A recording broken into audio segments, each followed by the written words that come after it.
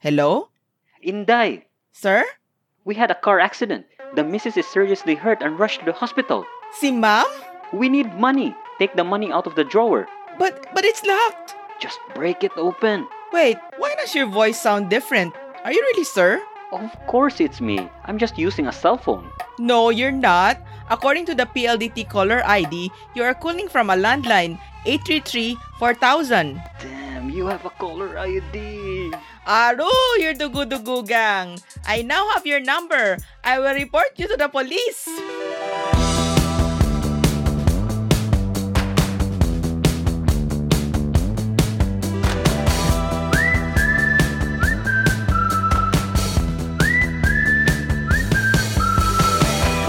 Welcome to the 47th episode of Banana Q Podcast. For those who are not old enough to recognize the cold open, it was actually a TV commercial back in the 90s when caller IDs were introduced for telephones. Of course, that commercial was in Tagalog, but for the benefit of our listeners who may not understand that, we Englishize.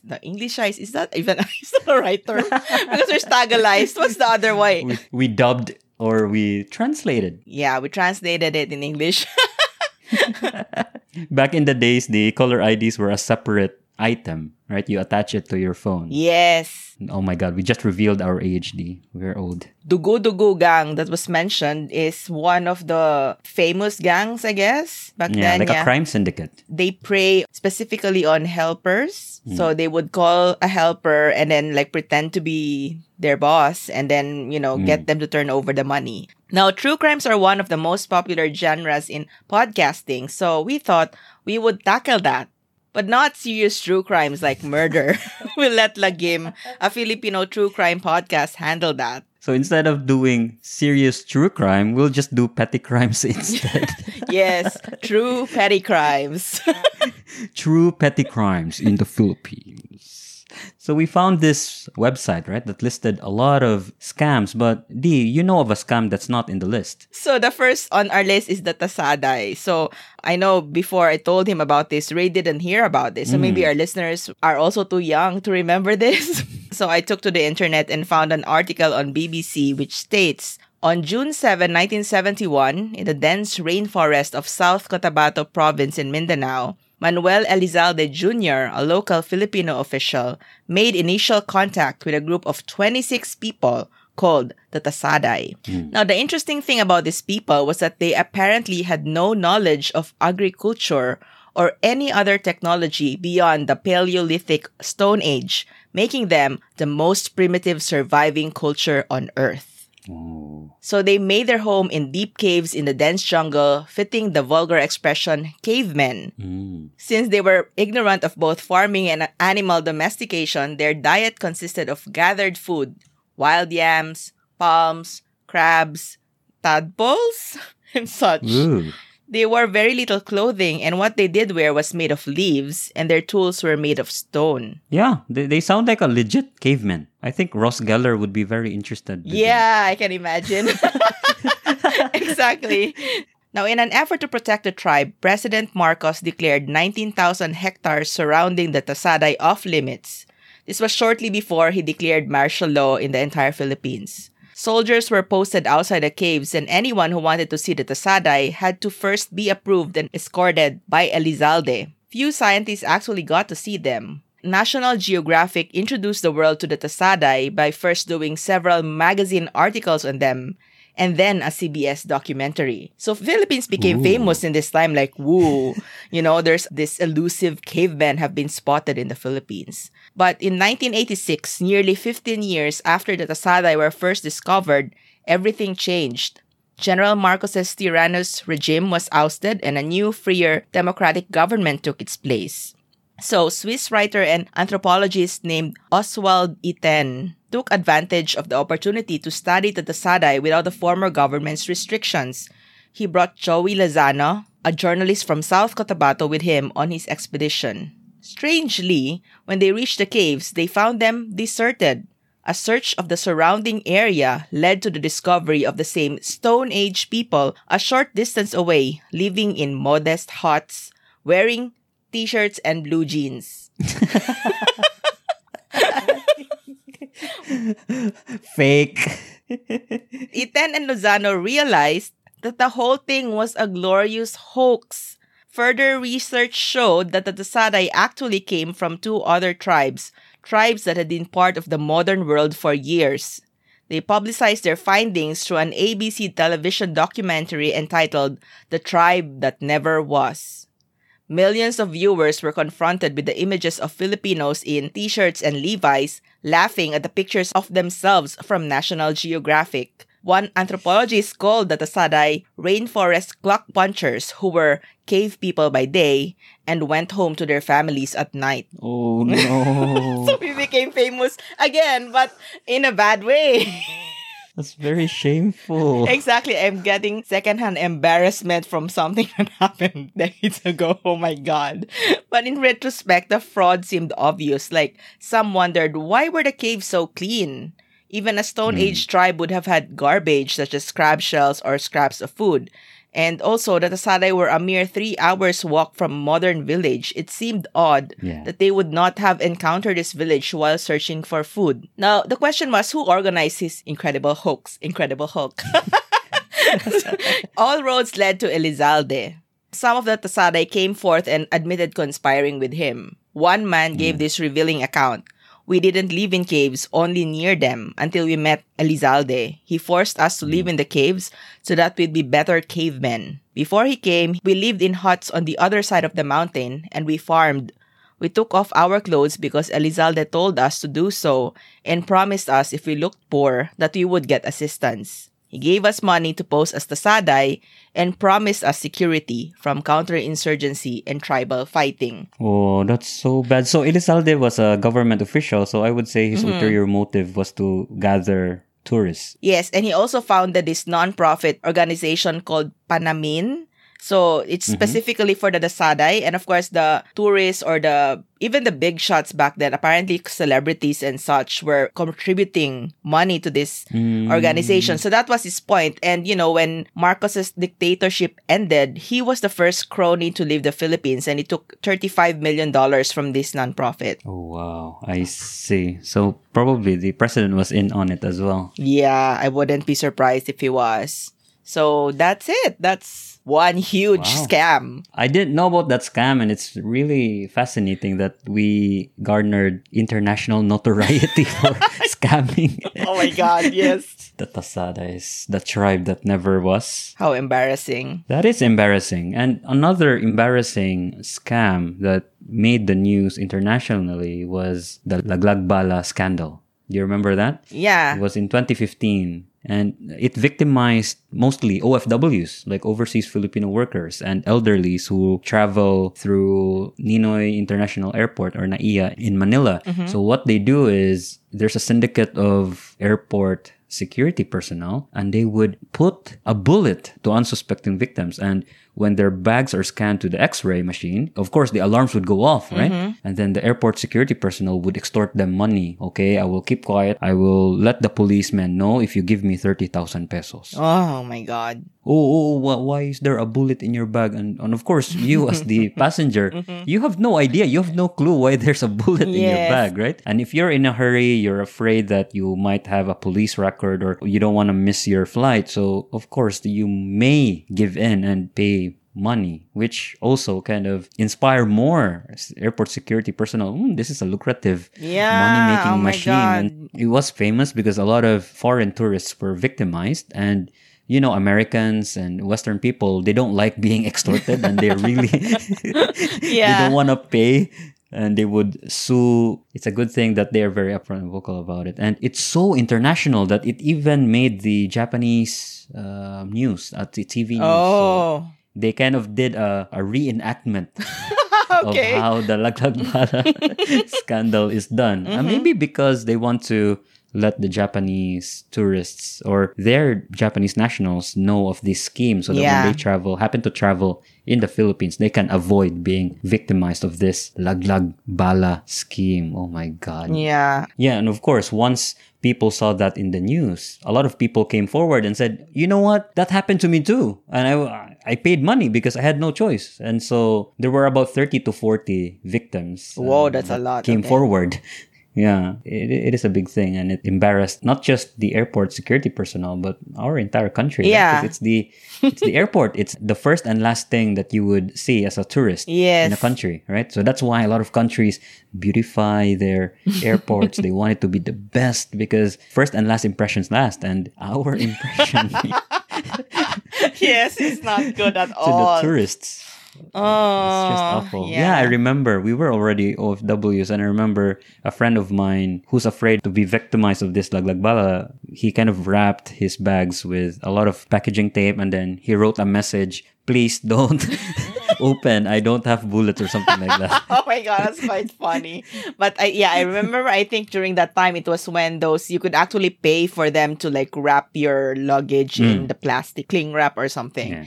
The ending of this was, it was so embarrassing for the Philippines that I think the president did something to prevent this. Yeah, it was the transition. So 2016, I think Rodrigo Duterte was elected. And so he visited NAIA. He tasked a lot of high-level personnel or high-level government official to take over and take charge to really end this scandal. Because it was really ingrained into the security personnel organization of NAIA. So it really needed somebody high up to fix it. Otherwise, you'll just be patching up with band-aids and not really implicating the real head of the crime or syndicate. Yeah, so it's really good that blew up then. I mean, in a way, that's why social media nowadays helps. Like, I think if that had happened in the past, wouldn't have blown up that much, right? And it would probably still be ongoing for years. Yeah, even if it were discovered, it would have victimized a lot more people because it would have taken a lot more time before, this reached the national government level.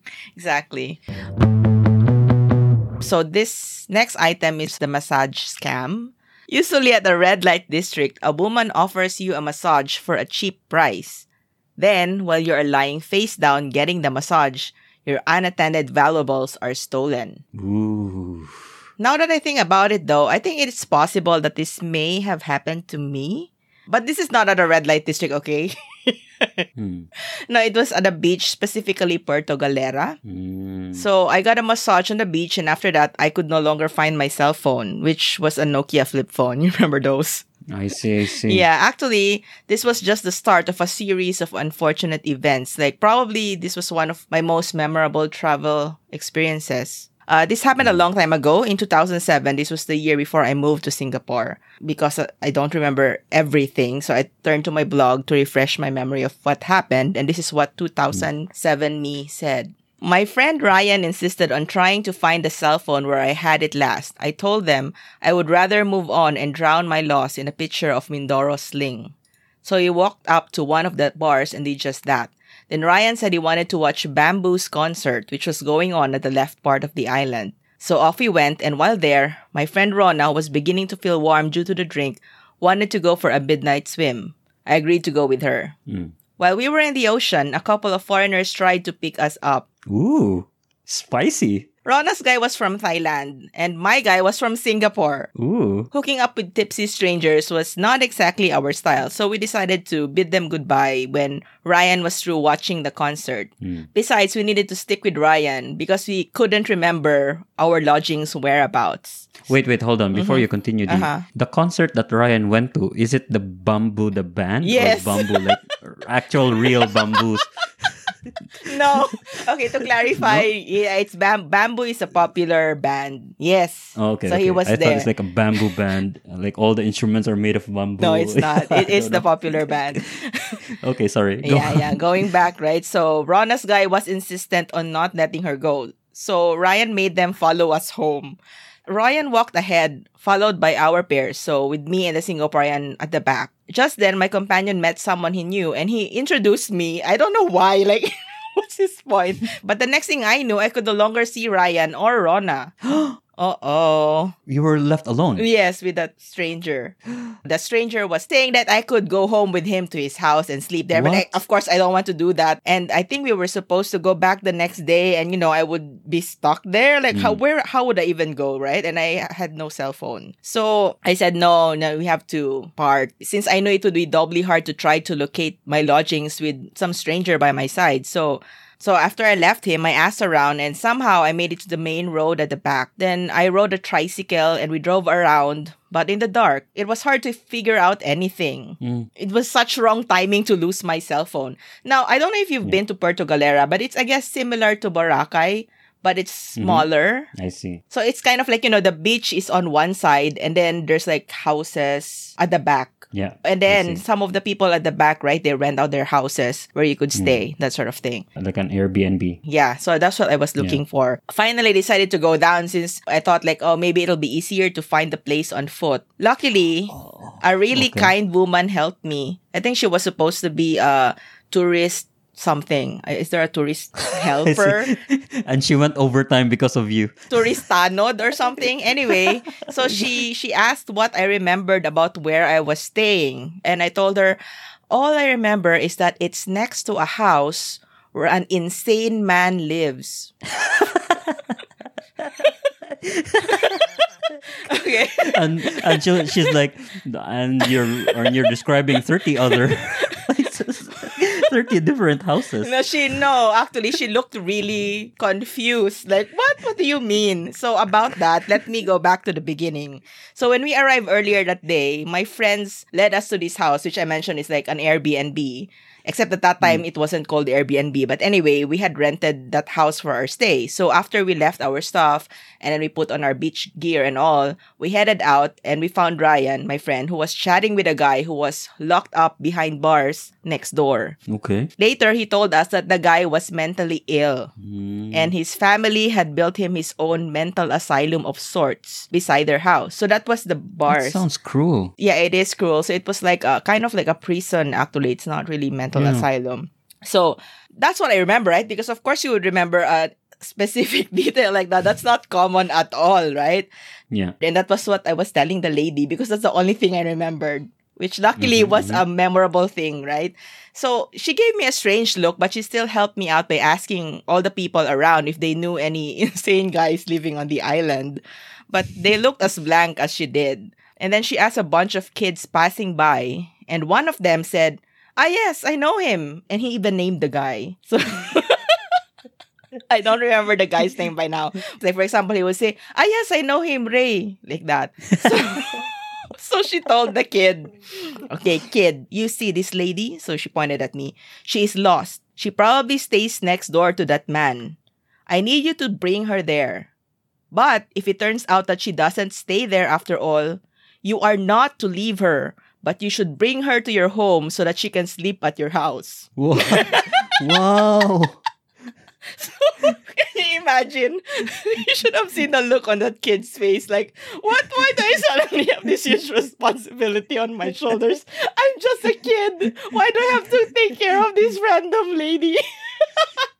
But I like the level of command the Touristanod took, right? Because I think it was the only thing that could be done. Yes, at that time of night. So the kid looked stunned, like, what? But he and his friends brought me there. And luckily, it turned out to indeed be the place where I was staying. Because, like, what are the odds that it's a different place, right? Like, how many, jail cells could have been built, right? So I gave the kid the only money I had with me, which was 20 pesos. I mean, I would have given him more, but that's the only money I had left at that point. And then I ran up to our room. My friend Rona was there, but the others were out looking for me. And she said when she got home, she told my friend Yen what had happened. And then Yen said, kanina, nawawala ang cellphone niya. Ngayon pati siya nawawala.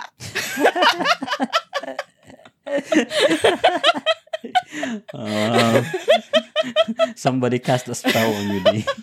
And yes, so there you go.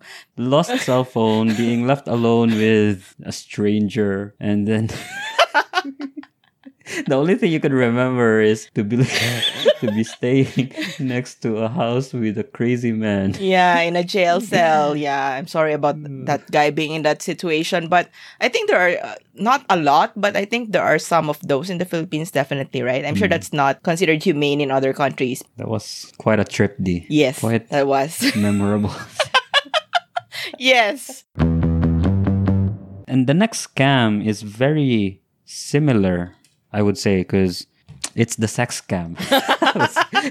Because some massages have a beautiful ending or a happy ending. And so it also happens near nightclubs or red light districts. And it usually happens when an attractive female is crying maybe, or as a sub story to share to a guy. And then the girl would say, "Oh, me and my husband, we had a very big fight, and I just want to hook up with someone, something like that, something to that line." Okay. And And then, of course, if you're a tipsy foreigner, you would think that, hey, she's asking for it or she's inviting me. So what's the harm? Then the girl would be suggesting which motel to go. And then you get inside. And when you're about to do it, somebody would knock on the door very loudly. And then when you open, somebody is there pretending to be the husband of that woman, and then, adultery in this country is illegal. I will report you to the police unless you give me 30,000 pesos or something like that. So again, extorting foreigners, right? And there's another version to that. Instead of saying that woman is my wife, it could be, that woman is my sister and she's young. She's not even 18 years old. So you can be arrested for child abuse or something like that. Child molestation. So that's even graver, right? And yes. so a lot of people got victimized of this. Of course, it's a syndicate, right? It's a plan. They try to prey on tipsy tourists that probably has a lot of cash with them. Yes. And so they would trick them into this scheme. So it's a good thing that you didn't go with the tourist D in Portugal. Where was that again? Puerto Galera, yes. Puerto Galera, because he might be doing the same scheme to you. Like, you went to his place, then somebody would knock on the door. He is my husband. And adultery is a crime in this country. He was the foreigner. I don't think that's how it works. Maybe it's a derivative of the scam. Maybe, What? instead of attacking foreigners, it's trying to prey on local tourists. And that's why they use a foreigner as the front man. So I don't know. It's a total possibility. Sure, if you say so. But okay, but I don't think so. But sure, why not? Why not? The next item on our list is ATM skimming. So skimming is an illegal activity that involves the installation of a device, usually undetectable by ATM users, that secretly records bank account data when the user inserts an ATM card into the machine. So the skimmer usually looks very similar to the original card reader in color and texture, and it fits right over the card reader. So you don't even notice that, it's a skimmer. You think it's part of the machine. Yeah. So as customers insert their ATM card, bank account information on the card is skimmed or stolen. Ooh. A concealed camera is typically used in conjunction with the skimming device in order to record customers typing their PIN into the ATM keypad. Criminals can then encode the stolen data onto a blank card and use it to loot the customer's bank account.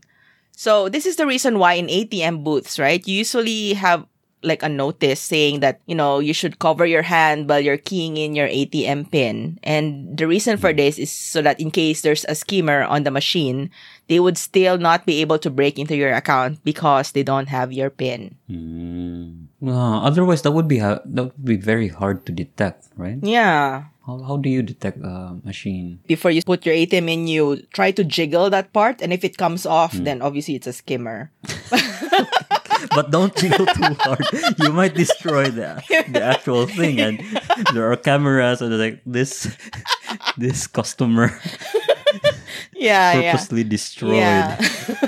Yeah, that's the thing. I'm also afraid to do the jiggle thing because okay. But I'm a bit paranoid about all those things. So I think I don't know about the Philippines, but in other countries, right, they have this thing to really cover the keypad nowadays, right? Yeah. To prevent that. But even though it's there, I usually still cover it. I'm too paranoid. And as an additional precaution, I try to split my money. I have 2 bank accounts or something. So if they get a hold of my one bank account, they will only get half of my money. I don't know. That's really smart. That's paranoia 101. So next scam that we have on the list is investment scams. And this is something that, a lot of us are very familiar with. So maybe the top two is pyramiding scam Oh, yeah. and the Ponzi scheme. Oh, yeah. Right? So pyramiding is you recruit members, you pay a fee, but then there's not really a product about it. Like the actual product is you recruiting new members to the pyramiding scheme, and that's how they make money. And it usually has same components. One is they usually overpromise. Like investment scams usually overpromise returns. They would give you 25% every month forever, something like that. Okay. And then usually they would use fear of missing out as a kind of trying to lure you. Hey, you know what? Customer A joined us last month, and you know what he has right now? He has a brand new car. He has a brand new house. You should do it right now. We have limited seats. So you should grab one now. Otherwise, we won't have a seat for you. So something like that. So before making a hasty decision, please do your research because chances are they are already in the internet. And one of the most popular Ponzi scheme in the Philippines was called Kappa. Have you heard about this? Kappa investment? No. Sounds like it could be a fraternity. No, not really. It sounds like a fraternity, but this one has a one letter P. So Okay. K-A-P-A. Actually, this scam victimized 5 million Filipinos. Oh my God, that's a lot. Yeah. And majority of it is from Mindanao. Oh. And it's actually very recently because it was President Rodrigo Duterte in 2019 who forced the company to be seized because it really was an investment scam. So the scam was Kappa, the entity itself, is not even an investment firm. It's a not-for-profit religious organization. Okay. So you give your money as a donation. Oh. And Kappa Investment would give you 30% as a blessing. So it's like, donation and then blessing. So it's like my blessing is 30%. So And 30% obviously is very high, right? Yeah. So it's a very lucrative promise of return. So what they actually do, it's a Ponzi scheme. So if you give me your 1,000, then I need to give you 30%, right? So that means I need to find somebody else who will join so that I will take the 30% that I promised you from his or her investment. So it's like, it's a continuous scheme. Of course, it stops when nobody invests. If there are no fresh funds that are infused to this investment, then it all falls down because we stop giving the 30%, right? Because we no longer have money. So for it to keep going, it has to find new victims. And that's why it amassed 5 million people because, that's the only way for it to survive. It has to find new money to pay as blessings to the already existing victims. So yeah. It made the news as well because it went national. 5 million Filipinos is like 5% of our total population. That is a lot of people, yes. And it's very, I would say, addictive because you will really see the 30%. So for you as a victim, you would never believe it's a scam because you are reaping the benefits. Like, I'm really getting 30%. Yeah. All along, that 30% is not coming from actual investments. Like Kappa as a firm is not actually putting the money into something productive that would generate 30%. It's actually getting money, capital from new investors. So at the end of the day, when the machine stops turning, everybody loses money because they will never get back the entirety of their capital. Yeah. You give 1,000, you receive, it's working. So you put in more money. Yeah. So it's a vicious cycle. Oh, yeah, that is true. Or you probably tell other people, right? So you're probably, that's the reason why it spread so much as well. Because the people who got the first 30%, right? They were the ones who were probably also spreading it. Investment as a practice is very heavily regulated. So better check if the entity that you're investing into is properly registered with the SEC or Securities and Exchange Commission. Because otherwise, it's a fraud, right? So you better check what their registration is, what their legal entity name is. And in SEC website, they have a list of registered investment firms. So yeah, or quasi-banking institutions. You can do a quick search over the internet. It's very quick to verify and validate whether it's a real investment or not, or it's a scam. Protect your hard-earned money. Don't give it away easily. Yes. It's really appealing, right? Come to think of it. If you really want to, I would say, live comfortably, like the notion of receiving 30% in perpetuity, it would make you lazy. You probably would quit your job and then put all your money in that investment, right? Because, hey, I could just, live at home, not really going to work. Exactly. Where else would you get that? Like, even if you dabble in stocks, which is like a high risk but high reward investment, right? You don't get 30% a month. No. Right? Not really. Not really. Not consistently, at least. Yeah, no, definitely not consistently. So, yes, this sounds too good to be true. Definitely. A lot of people actually lost their pension money, all their savings, even sold their houses just to invest in these schemes. And, Oh, God. it all Okay. ended in heartaches and tears because it all was fake. That's so sad. All right, so our next scam on the list is text message scam. So there are various text message scams in the Philippines, and an article on yugatech.com from 2019 features a few. So first is the raffle. This type of scam revolves around a text claiming that you've won a prize, usually a cash prize in outrageous numbers. The raffle text scam will often tell you that you need to call a certain number to claim your prize. And if you do call the number, the person on the other end will ask you to send money for them to process your prize. Other times, they'll ask you to send them load first before you can claim your prize. So this doesn't just happen actually in text. I think in emails, this is also common. Like, oh, you won. Yeah. I get this in my spam folder a lot. Yeah. I think that was one of the first spam emails that I got, and it's a letter from a Nigerian prince. Oh, yes. Yes. It's like, oh, I'm giving you some crazy number of dollars because I'm a prince, but I need you to send me money first to process the shipping or something like that. Yeah, exactly. Like, which okay. seems like, are you sure? Already, that's anytime they ask you for money first, just say no. So the next scam is similar because it's online scam, and they usually use like very poor grammar in their messages.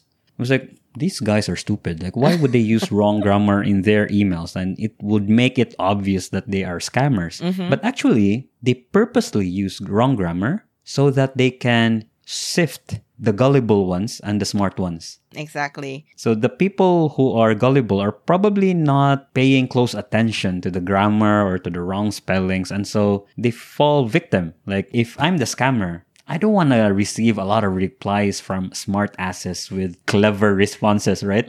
So to avoid that, I would purposely use wrong spellings and all that so that the ones that would reply to me are really ones that are gullible and those that are really willing to send me money. So also to save my time. So yeah, that was clever. Yeah, they are pretty clever. Yes. So the second one is missent load. So this scam begins off with a text that looks similar to the confirmation message of Pasa Load, Share a Load, Autoload Max, and the like, letting you know that you reloaded credits to your mobile number. Afterward, you'll receive a text saying that they mistakenly entered their new prepaid credits to your number, and then they'll ask you to return it to them. I remember that. I remember that scam. Oh Yes. my God. And then we have the third one is new roaming number. This one can be considered as one of the classic text scams out there. The scammer pretends to be a relative or family member of yours from abroad. They're announcing that they have a new number and will ask if you received the package they sent months ago. To round it up, they'll say they're running out of load, so they're urgently requesting that you load up credits to their number. In the Philippines, right, a lot of people have OFW relatives. That is why this is common because most Filipinos would have at least one, right? So if they say, oh, you will just automatically assume that, for example, if it's your family member, they say, oh, this is probably Ray because he's abroad, right? So actually, my mom fell victim to this years ago. And she only realized it was a scam thanks to my brother who said, if that's ate, why is she talking in Tagalog? You should have a security question Yes. and answer, right? Like, Yeah. are you really sure you're D?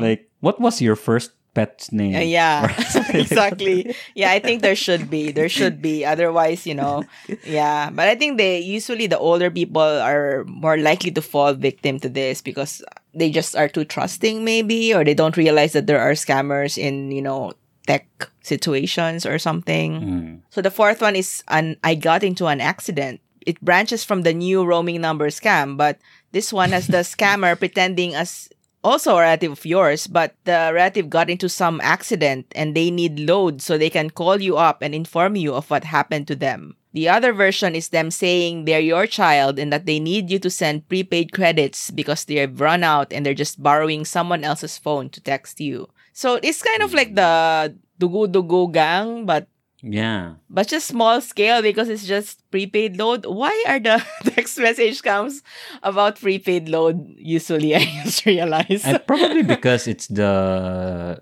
most convenient way to get money from people. Once you give it, like you can't take it back. True. And you don't really need a lot of resource, or you don't need to go to a bank, or you don't need to log in. You just send money, right? Yeah. Or you go to a sari-sari store and give the person.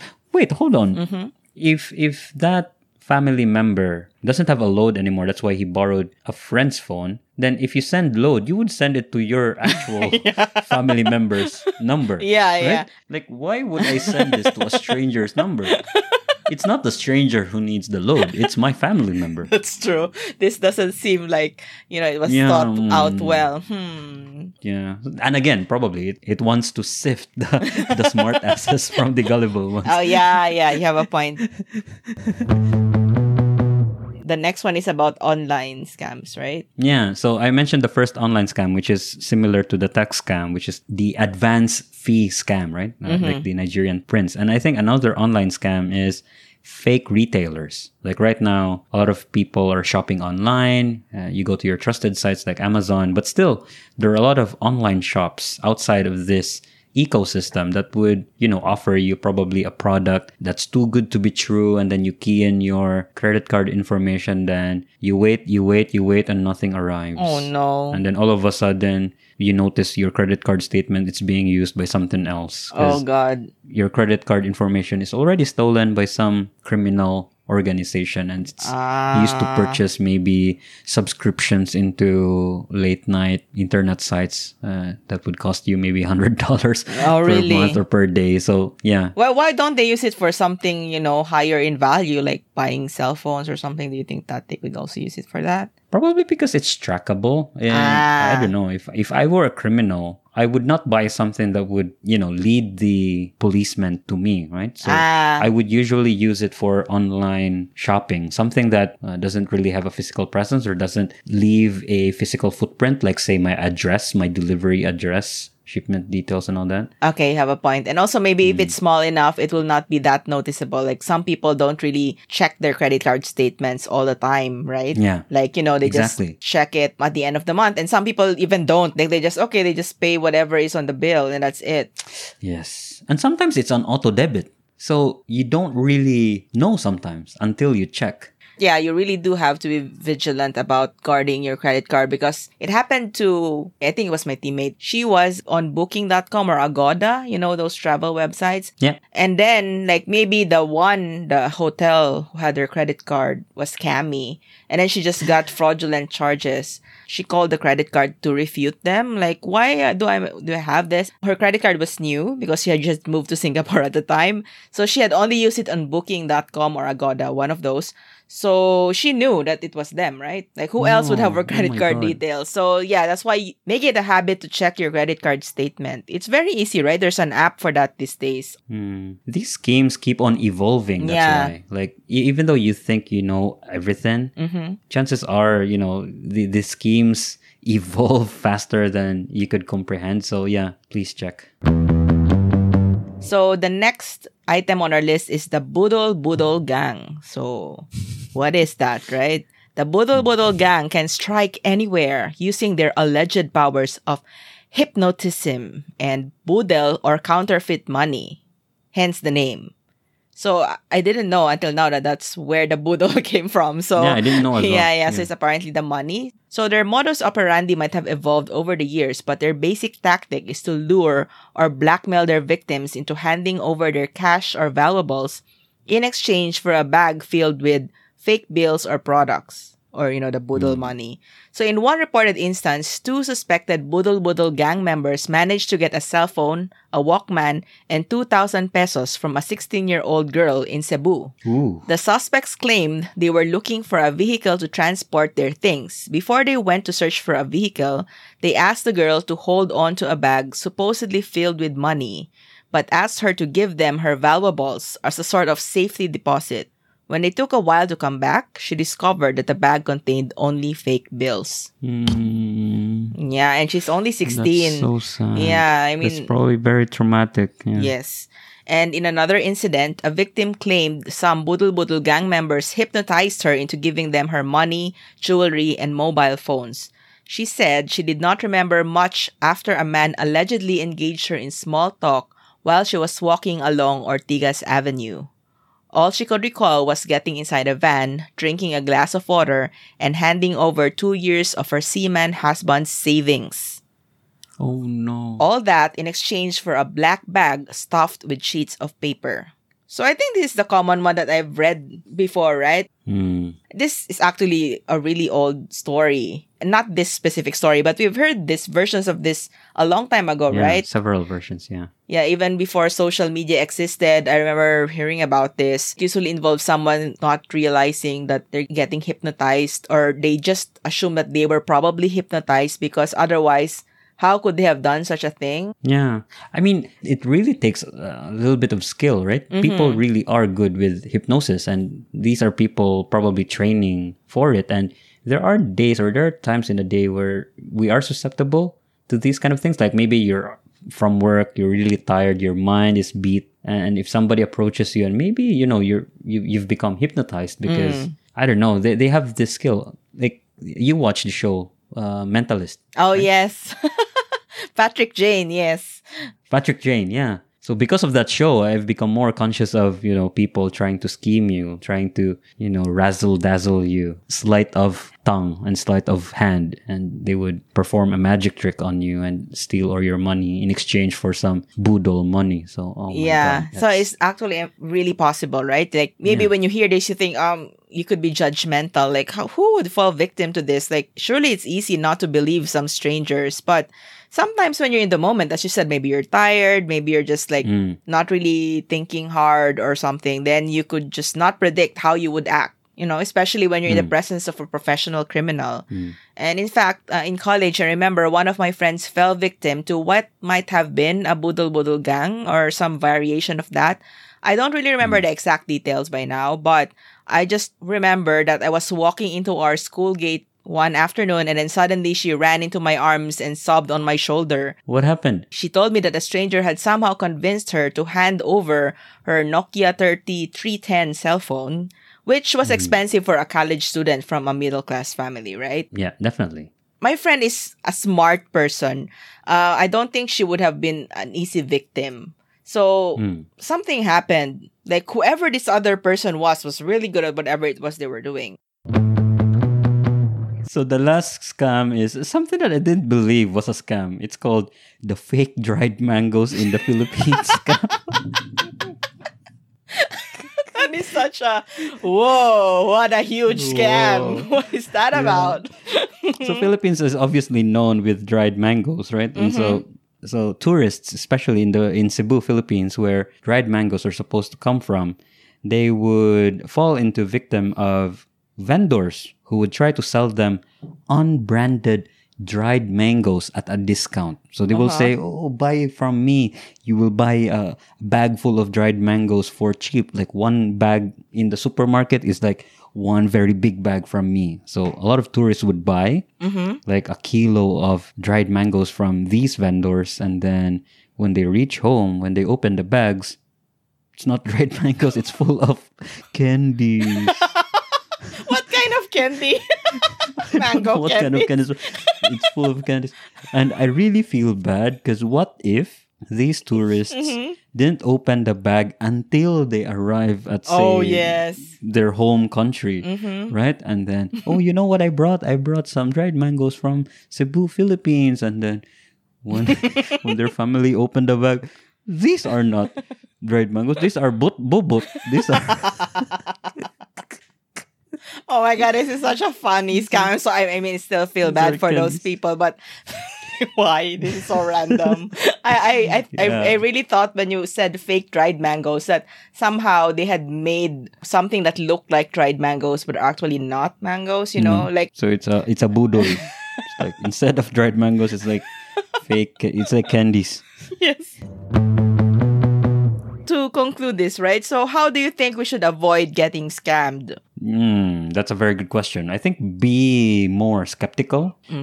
As an auditor, we are trained to have professional skepticism. Like, try to ask yourself, is this really true? Is that really the case? So try to be more skeptic. Yeah, that just don't blindly trust strangers. Not just strangers, but don't just blindly trust what people tell you. You're right. Yeah, especially those grandeur offers, like millions of dollars from a Nigerian prince. So yeah.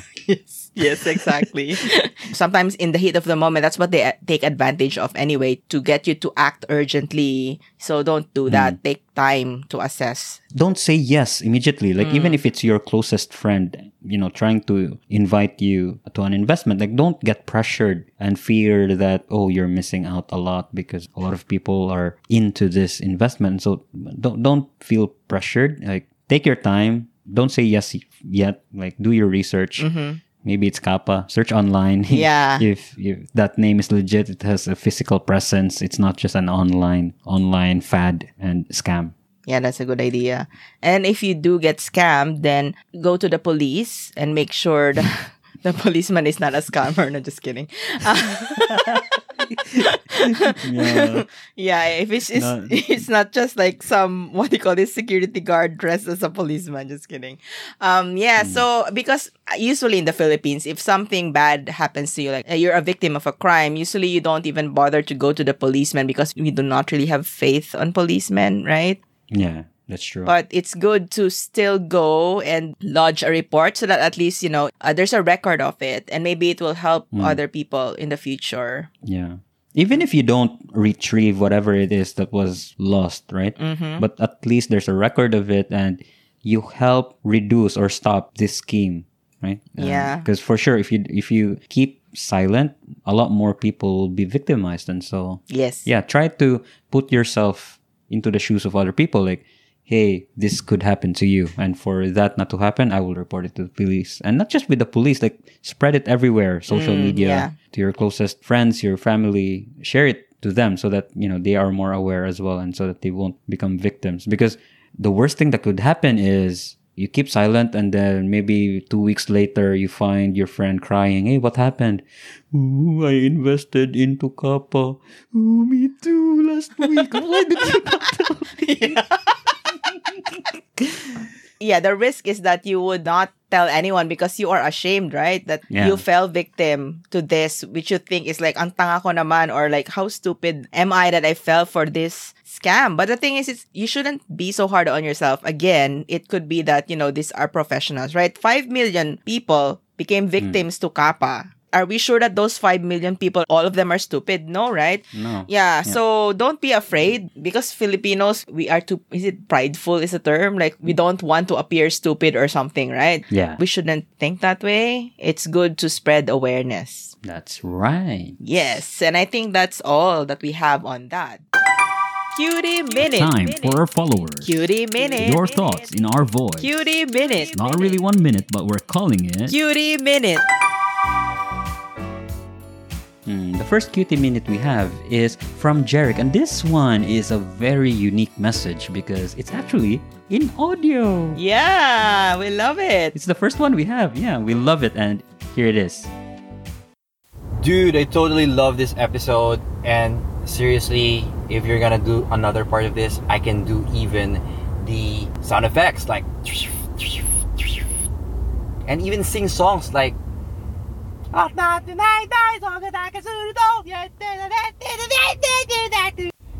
it's so crazy though when he said tarugo. Tarugo is another word for you know what, so that's so funny. Dude, Hunter x Hunter. Mata ohayo o te ite, mata yume o misete, kyou mo genkyou de sugosetara ii yo ne.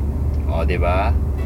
You see, that was very good, D. And Yeah. I really wish more people would send us audio. And it's not really that hard, right? Yeah, it's not at all. You just go on Instagram, and if you DM someone or direct message someone, right, you will see a microphone icon at the bottom of the screen. So you hit that, Yeah. and then that will record a voice message. Yes. So if you want your voice to be heard on QT Minute, please send us an audio. And don't feel intimidated by Jerick's message. I know he has a really good sounding voice, and he is a really good singer and sound effects maker. And that is because he is also a podcaster on Langa Speaks, but just be your normal self. That's fine.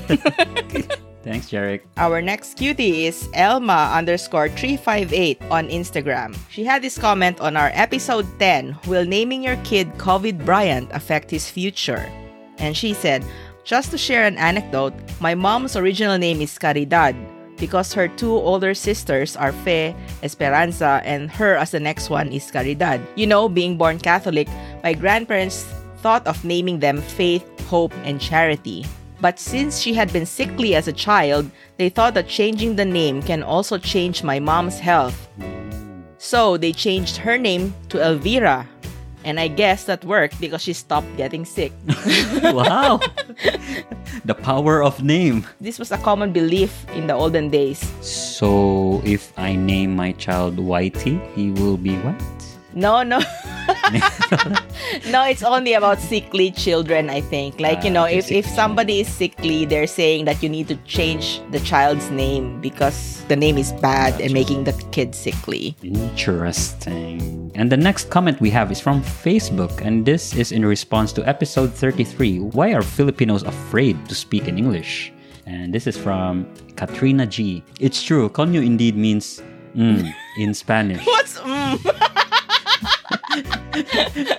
It's a female genitalia in Spanish. Before I learned Spanish, I didn't know what it was or what was its origin until I heard my Spanish client cussing and having arguments with one of his business partners. I often hear him saying, "Coño cabrón" or "Coño bastardo." Lol. I eventually found out that coño was indeed a vulgar word and my mind was blown. I was in a Skype meeting when I found out. I literally laughed so hard. It was so embarrassing, but my client laughed harder when I told him what coño meant in here. Yeah. That's a nice one, Katrina. This is a real life example of a lost in translation. And this was a business partner. So, I mean, a client. Yeah, that is A true. client. And our last cutie is Instagram user Maria_Krishna. So actually, she reacted to one of my posts, I think. And then I asked her, where are you based? Also, how did you discover our podcast, if you don't mind me asking? And then she replied, oh my God, I'm kilig with this. I'm in Canada. I can't remember how and when I started, but I'm listening to your podcast since first episode. Oh, that's so sweet. My all-time favorite is your 30s Better Than 20s episode. Honestly, thank you so much for bringing entertainment to my morning drive. It means a lot. More power to your podcast. Ah, that is so sweet, and we are also kilig about this. Yes. Yeah, it's really nice though to hear these kinds of comments from people you don't know, right? Like that means Yeah. that they are not biased. Yeah. They're not biased and they're not paid. What are you saying? We are paying our friends and family?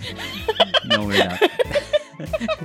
But it's a good feeling to have people who we don't know sharing that, we've been part of their routine. Like, so for Maria Krishna, we're part of her morning drive. Yeah. Hope we won't cause any accident.